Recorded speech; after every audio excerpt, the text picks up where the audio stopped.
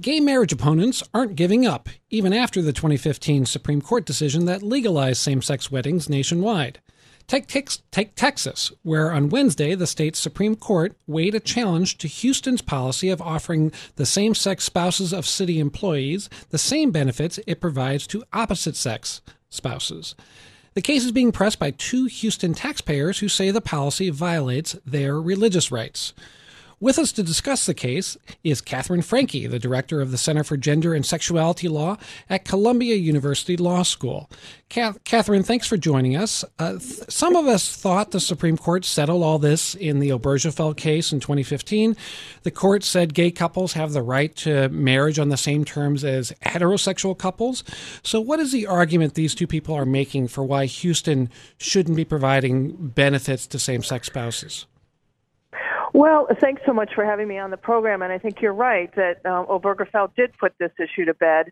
But what we see from those who don't agree with the opinion is an effort to make same-sex marriages a kind of second-class marriage. That if you're in a different-sex marriage, you get the full range of benefits that attach to it. But if you're in a same-sex marriage, all you get is a civil license, but none of the other benefits. And that clearly flies in the face of what the Supreme Court ruled in Obergefell, is that you've got to treat same-sex couples on the same level and in the same way as different-sex couples. So I would be very surprised if the Texas Supreme Court finds otherwise, and certainly the case will end up in federal court if they do. Well, Katherine, one of the things that was surprising about this is that the court initially said in Texas that it wasn't going to hear the case at all, and everybody thought that was because Obergefell had settled it.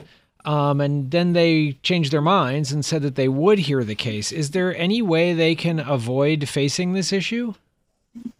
They can, and courts often have mechanisms through procedural issues and other technical legal questions where they can resolve the question in a way that dodges, if you will, the real political question framed by the case. And in this case, you have 2 taxpayers who are opposed to same-sex marriage bringing the case saying, I don't want my taxes being spent on this issue. Historically, these kinds of cases always fail. During the Vietnam War, there were plenty of people who said, I'm going to challenge the Vietnam War because I don't want my taxes spent on war. All of us pay taxes, and there are plenty of things the government does that we don't agree with that money. But almost always you lose these cases. So the court would say that they actually don't have what we call standing to raise this kind of claim, and they could dismiss the case on that ground and really avoid the political question. So, Katherine, this case, this court is an all-Republican court in Texas. It agreed to take up the case after getting a lot of pressure from the Republican governor, Greg Abbott, and other folks there. Does this case prompt any concerns for you about the politicization of the courts, how they're handling cases like this? Is this going to be truly a legal inquiry or something else? Well, these questions are always a mixed issue of law and of politics. And when the Supreme Court rules in Obergefell, they were certainly looking out the window and seeing where the world was going on the question of gay rights and of marriage rights. And the judges in Texas are elected, and they will all be up for re-election in the next several years. And so they're quite sensitive to the fact that this issue may come back to haunt them if they rule in a way that defies what might be a more conservative majority in Texas.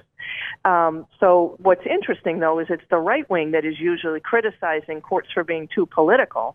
Many of the right-wing folks who oppose same-sex marriage criticize the Supreme Court for acting politically rather than legally in the Obergefell case, but here they're doing the same thing on the other side of the issue by putting a lot of political pressure on the Texas Supreme Court. So if I were a member of that court, I would get rid of this case on something other than the core political question, but instead rule on standing and on a procedural issue.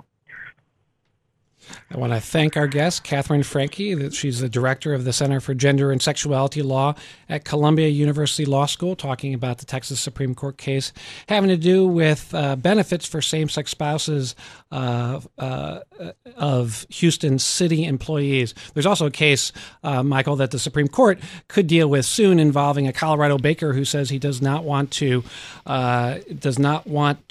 make cakes for gay weddings. The Supreme Court is being asked to hear his appeal.